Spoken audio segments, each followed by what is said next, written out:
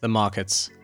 We just can't get enough of them. Markets are the drivers of your wealth and investment strategy. Welcome to Magic Markets. I'm your host, the Finance Ghost. I am Mohammed Nalla of MoKnows.com. Mo is one of the most respected macro analysts to come out of South Africa. He is now in Canada, so we get his global perspective layered on top of emerging markets expertise. Together, we will unpack the biggest trends and issues and scratch beneath the surface to bring you our insights and share our love and passion for markets and investments. This podcast is for informational purposes only and is not financial or investment advice. Please speak to your personal financial advisor. Welcome to Magic Markets. Welcome to episode 35 of Magic Markets. And just before we kick off, I want to wish my co-host Mohammed Nalla Eid Mubarak. And Mo, it's been a pleasure to do this thing with you for a good few months now. You're wearing a very spiffy shirt there. There's no blue hoodies for you today. So obviously you want to just kick off with wishing you that. And thanks for making time to still do the show this week. No, thanks, Ghost. You know, this show is it's a labor of love. I absolutely enjoy it. So thanks for the Eid wishes.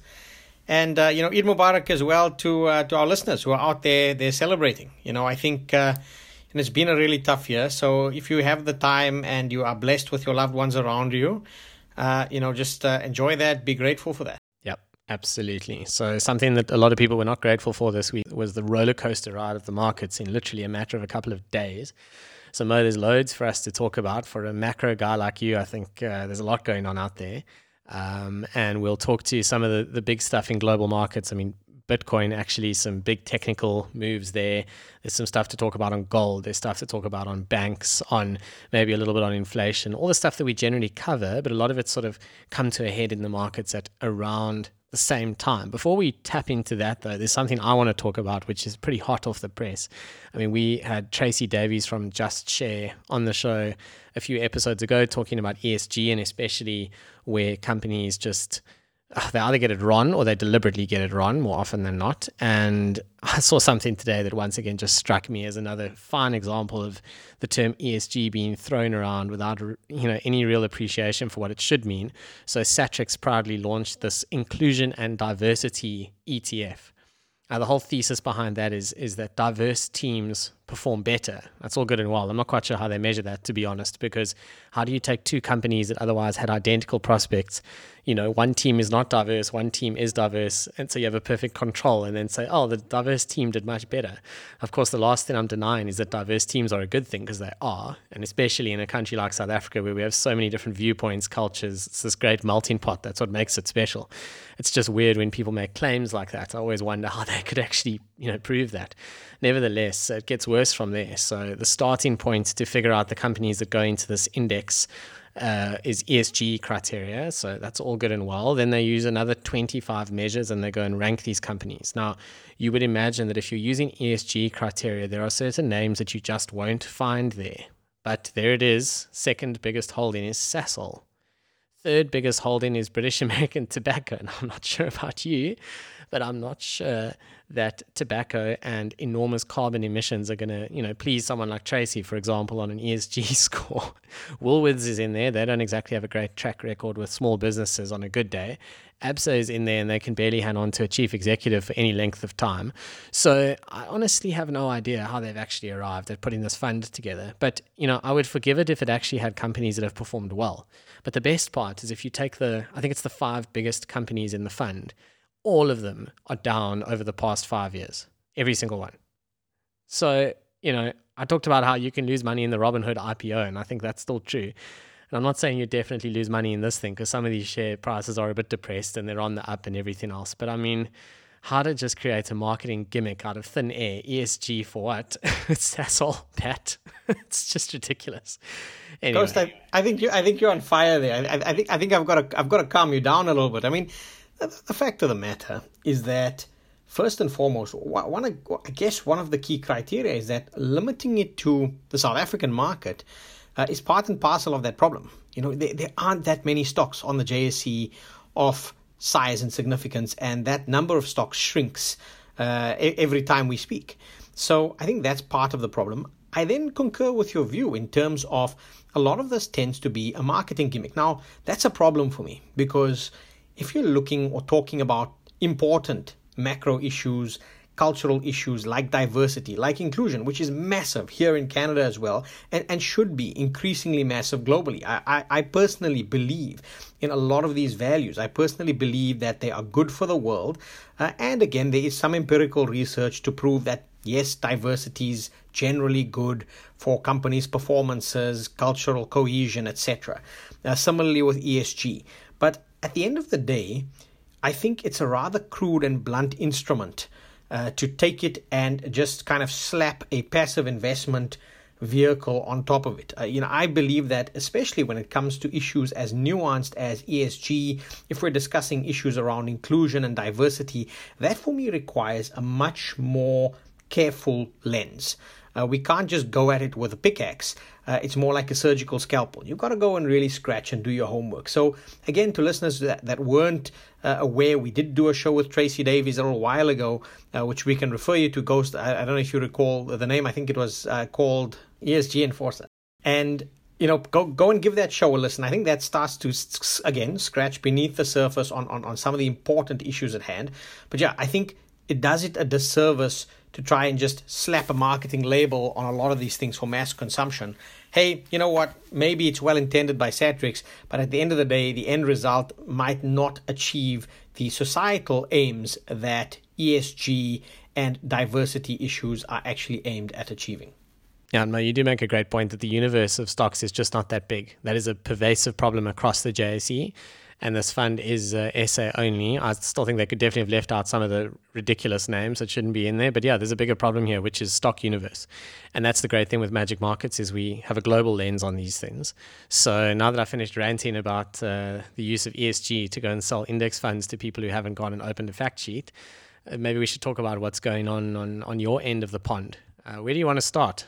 I suppose with a bit of the US sell-off over the past day and bounce back, or where do you want to go? Yeah, I always have to laugh because, if you're someone who goes and watches, all of your mainstream media stuff, if you're watching CNBC and Bloomberg and Reuters and you're getting all of this news coming through, you'd be forgiven for believing that, geez, there's been a massive sell-off in markets. When in actual fact, yes, the S&P 500's off its all-time highs, but roughly around 4%. I don't detract from the important issues at hand here, which we've spoken about at length, which is to say that in some sectors, valuations do appear very stretched, and we can go into some of that. Yes, there are a number of risk flags which have actually popped up. There's also this really niggly issue that we've discussed on several shows around inflation concerns. Globally, but specifically in the US, and whether inflation is, and I've been abused on this on Twitter, whether it's transitory or not. Okay. And on that basis, I think, it's the narrative that pops up on traditional media will try and draw on all of these issues and assign the reason. You see the market move, and then they just try and assign it towards whatever the dominant reason is at that point in time, whether it's, take your pick, tick box, inflation concerns. Take your pick, tick box, maybe consumer sentiment data was, or confidence data was a little bit lower than anticipated in the US. But the fact of the matter is that these are all background issues that are pervasive, that have been there for a long time, and sometimes markets run hot and some of that steam needs to blow off. And so potentially that's what we've been seeing over the course of the last couple of days. In fact, as we're speaking today, markets are up again. So it's why it's so important for cooler heads, calmer heads to actually, persevere when you're constructing your portfolio. Do so over the longer term. I mean, the show's not really about trading. We talk about some trading ideas, sure, absolutely. But predominantly for investors who take a much longer term lens, it's absolutely vital to just filter out some of the noise. I got stuck in that rut a couple of years ago as well. And if you're watching your portfolio several times a day, you're probably doing it wrong unless you're a day trader. I've moved myself purposely towards a position where if I check my portfolio once a day, that's a lot. I want to be able to take high conviction views that have some longevity and then give me the luxury of maybe checking the portfolio a couple of times a week, maybe even less frequently than that. If I'm doing that, then I'm actually investing, and I'm maybe doing this with a much longer term discipline in mind. I think that's a really important point. I mean, another discipline that I find interesting is swing trading, which is kind of short to medium term views. So not trying to get in and out on the same day, but over a period of weeks or perhaps a few months. I think that's quite a cool, that for me intellectually is very interesting because it kind of marries the technical and fundamental points. You need to understand something about technicals. I don't think you need to be an expert necessarily. And I think some technical stuff, some of it's quite esoteric, some of it you can see play out often. And the fundamental stuff, earnings releases, if you can understand that during that period there's going to be an earnings announcement and you've got a decent idea of what that might look like, what the pressure points are for the company, you can make a lot of money swing trading. Of course, you can lose a lot of money too. But something I noticed that was a bit different this week, Mose, is I think some of the previous pullbacks were around inflation concerns, and what we typically saw was yields went up at the same time as stocks went down. And the corporate finance guy in me goes, okay, well, that's because, valuations of equity today must come down because the discount rate goes up. And that's the one argument as to why that happens. But this week, the yields came down, stocks came down, everything came down basically, except for a few. At one point on the JSE, I think 2 stocks in the top 40 were in the green. And I think 10% of the overall market's stocks were in the green, and that was about it earlier this week. So why did yields come down at the same time as stocks? What caused that to happen? And again, at risk of trying to assign some sort of market narrative towards a market move, I'm first of all glad that you highlighted that, because if you look at the US 10-year at the time we're having this conversation, it's around 130. Now, let's again break that down for listeners. If you don't watch the US 10-year, if you don't watch the bond markets very closely, that was pushing up to like 170s or a while ago when the inflation concerns, as we were discussing, were front of the agenda. That's in fact one of the reasons why I'm saying there's a disconnect. I've seen narratives out there in the media saying it's inflation concerns. But if it's inflation concerns, then the bond market's in a disconnect. In my view, I see this as potentially some sort of risk reallocation within portfolios. Remember, if yields fall, it means bond prices are actually going up. So potentially, and I don't have the data, I haven't looked at it and scratched really underneath that to see if this is validated, but I would assume that some of the money that's flown out of equities has potentially gone into that US Treasuries market. The reason why I see it as somewhat of a kind of a risk rotation is that if you also have a look at the performance of other asset classes that you would look at in an asset allocation framework like gold, for example, gold's also similarly ticked up over the course of the last several trading sessions. So maybe that's just some guys saying, valuations are quite stretched. We'll take some of that off, reassign that risk towards bonds, towards golds, toward other asset classes, and then, take stock and decide how you deploy the capital thereon. That's all I can assume right now. I mean, no one really has a firm handle on that, but I think there's a fair assumption behind, why there's that subtle disconnect in the shorter term. Yeah, that makes a lot of sense, Mo. I think it's a really good explanation, as good as any. As you say, no one quite knows, but we can at least make reasonably educated guesses at these things. And a couple of important technical levels that people have been watching, one of them certainly is Bitcoin, which has now dropped below that $30,000 mark, which I think we did discuss on a previous show at some point. Traders love crypto because it's as volatile as the day is long, and it trades basically the entire week. So traders just love the thing. And a lot of people have made a ton of money from trading crypto, obviously. The people who bought and hold Bitcoin are now very sad. I think you and I both at one point punted at this thing and we sold out in the high 40s, I think, or low 50s even, more or less. So we did okay out of that. What are your thoughts on this thing going below 30 and also just the sentiment towards Bitcoin? Because I've got some thoughts on that as well. I think we've discussed crypto. It's important. Again, it's the volatility of the asset class is astronomical. And, first and foremost, I want to almost backtrack from that and say, I do believe there's a role for crypto in terms of where financial markets and potentially central bank-backed cryptocurrencies go in the future. I think it really poses some fascinating, and we can do a whole new show on this, some fascinating aspects for where and how monetary policy tools might evolve in the longer term. But let's park that for now. I think if we look at the shorter term movements, when we spoke about that, and we in fact both had held it in kind of our more trading / swing trading orientated portfolios, we'd held them and it pushed up to a high just after we had sold out of around $65,000 a Bitcoin. I remember getting out specifically around 57,000, and then subsequent to that, felt like a bit of an idiot when it pushed even higher. But then it started to devolve. It started to break down. And again, you mentioned technical levels and how some of them are esoteric. I remember at the time a lot of technical analysts going out there saying there's a head and shoulders on this, and if it breaks the level, I remember at that time around 45,000, give or take, that we're going to see 30,000. So where we are now is effectively the top head and shoulders playing out, or the kind of more shorter term head and shoulders playing out. If we zoom out, we take a longer term lens on this, and when I say longer term, again with Bitcoin, anything that goes back a couple of months is very long term, right? If you look at the chart from around January to where we are now, there's another kind of a head and shoulders pattern that has developed. The right shoulder's morphed and it looks like this very deformed shoulder. But if 30,000 breaks here, then arguably you could easily see this thing head down into the mid to lower 20,000s. If that breaks, holy smoke, we're going a lot lower. So, I think it's done a lot of legwork. If it fails to break, really convincingly above 35,000 to the upside, which is kind of where your resistance comes through, I think you're probably going to find some downside materialize there. But what are your views on Bitcoin? I mean, you wanted to share something there. I'm curious, have you had a change of heart, or how are you seeing things? Yeah, so I think the sentiment changed when people started to realize, it's a few things. So one, the environmental impact has really come to the fore. I think that is something that no one was really talking about last year. I don't think people really appreciated the scale of Bitcoin mining, and I had some interesting debates on Twitter today.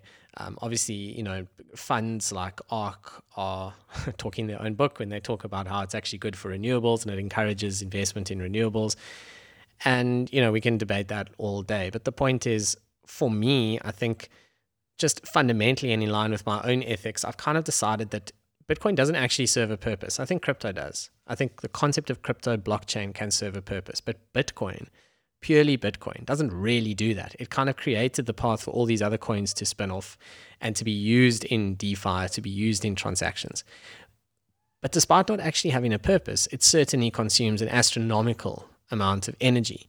And, the debate today I had on Twitter was around, so do electric cars. Well, absolutely. I'm not a big fan of electric cars myself, but at least they have utility. People still need to get around.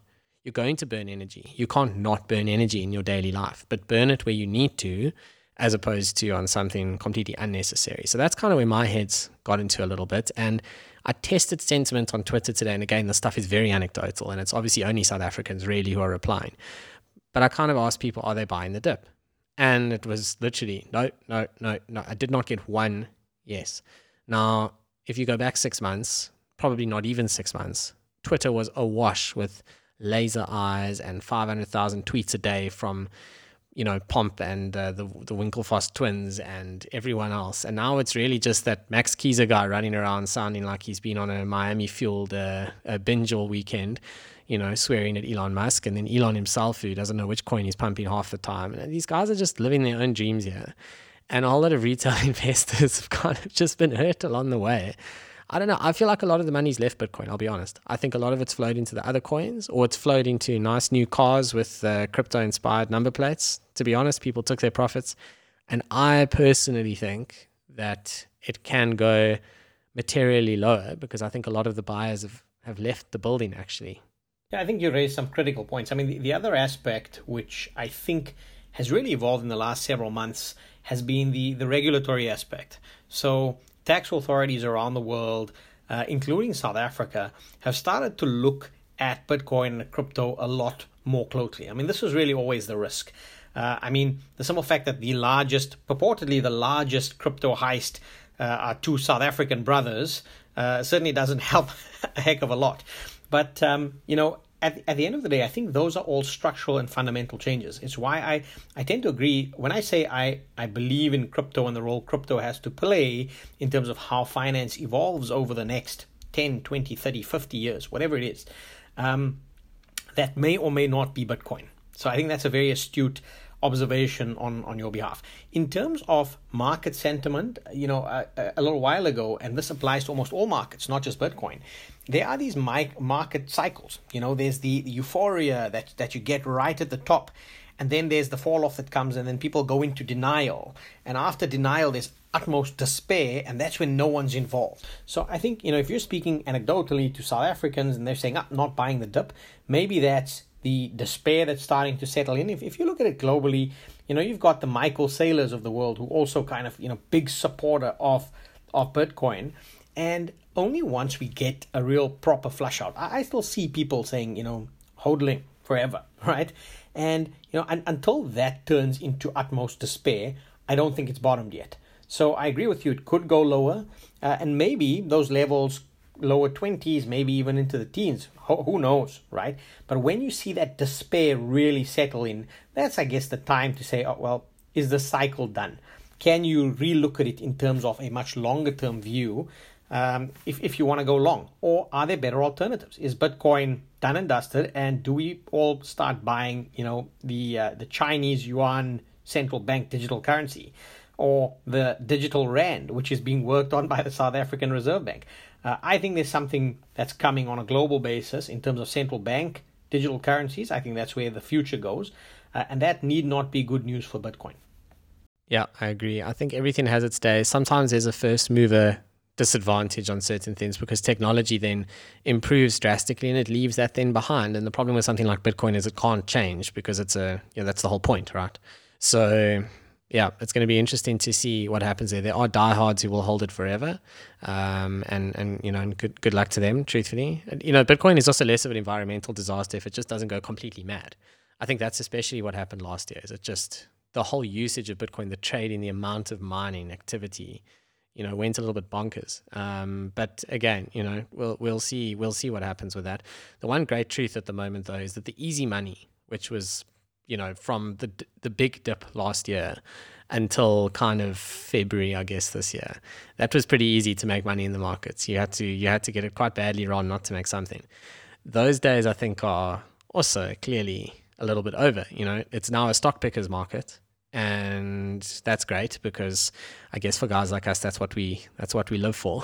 It's it's the intellectual curiosity of doing it. We approach it in very different ways. You've got more of a macro lens. I have more of a bottom up lens. But at the end of the day, that's what makes Magic Markets cool, is because we take the two lenses, we look at this stuff through and combine it and try and give objective analysis accordingly. And we've got some exciting stuff in the pipeline for our listeners, which we'll look to announce in coming weeks. But Mo, on the whole, would you agree it's more difficult now? It's going to take more effort from people to make bucks in the market? Yeah, I think so. I mean, the same way you have long cycles. So we know value's been on the back foot, growth's really been where the action's been for the last 10 years. Similarly, I guess over the last year, it like you say, maybe it's been the easy money trade, and that's now reached maturity. I think that, we're pretty much sitting at a mid-cycle expansion phase. I mean, there's still a lot of optimism, certainly in the rest of the world. There's a lot of pent-up demand that's going to come through. There's obviously, depending on what happens with the Delta variant and COVID, but vaccinations are rolling out in a lot of geographies. And as those open up, as spending patterns tend to normalize, that's not necessarily bad for business. So I certainly think the easy money is done. It's why I would say we're mid-cycle of an expansion cycle. But that said, that's when you move towards being a much more of a stock pickers market. And that's where it's difficult. It's intellectual curiosity, but it's also not as easy as buying an ETF and then just kind of closing your eyes. So you're going to have to do a lot more homework. I mean, speaking about that, in a stock pickers market, it's easy to get it wrong because, something we always discuss, what's your idea? What are you putting in the portfolio? That's great. But there's also a discipline of what do you sell? What is your selling discipline? And I must be quite honest. I mean, I haven't yet cracked that one as well as I would like it. I'm reasonably confident in my stock picking ability. I'm reasonably confident at getting my entry levels right on things. I'm not as efficient at getting my exit levels. And I'll give you a story, because everyone on the show who's listened for a long time will know Moderna really early on in the cycle. I was very excited about Moderna. It was kind of the outside of the consensus vaccine trade. It was a company, new technology, relatively unknown. And, I liked it. So I was lucky enough to get into Moderna around $100. And this thing ran up. I think we discussed it on the show, but certainly definitely on a sidebar, we did discuss it. And when it got to like $160, $170, I trimmed my exposure, kept half of it, and it came off. And it came off all the way back down to around the 130s, 140s again. And I got back in again. And the reason I'm raising this is that we all make mistakes, and this is regarding selling discipline. From there on, it ratcheted back up to around 180. And instead of doing what I normally do, which is to say, you've made decent money on this, so technically you've got this optionality. You wrote a great piece on Ghostmail, which leveraged off our last podcast around optionality, right? And I normally leave that optionality on the table. Instead, on this one, I cut the entire position. Take a guess where Moderna is right now as we're speaking. It's over $300. So sometimes, yes, there's no point crying about the trades that ran away. But certainly when your investment thesis is sound, it's based on proper mega trends, sometimes it does pay to leave some of that risk on the table, because at the end of the day, that you're not going to make money sitting in cash. You make money by taking calculated and educated risks.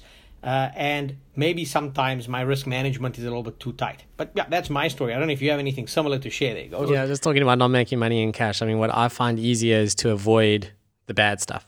So, like Coinbase. I mean, I took one look at that IPO and said, hell no. I even wrote an article about it at the time. And I said, if you invest in this thing, I wish you luck. And that's been proven 100% correct. But the thing is, it's great to avoid things that don't do well, and that's useful. But at the same time, it's a bit like relationships. You can avoid all the people you don't want to get into a relationship with, but at some point you have to take a chance on love, and you have to actually put some money in. And that's what's getting a little bit trickier at the moment. But it's okay, because again, I look at my whole portfolio. I mean, I smashed my Access bond into the market last year, so a little bit of deleveraging for me personally is not the worst thing right now. But I am nibbling at stuff as and when it makes sense, and trimming a few positions here and there. So yeah, we'll see how it plays out. Obviously, lots of uncertainty, lots of risk, but that's what makes the markets interesting and fun at the same time. And I think that's pretty much what we've got time for today, and not least of all because you and your nice shirt need to go off and do family things. But thanks for making time, not least of all during Eid. And as ever, I look forward to having you back next week.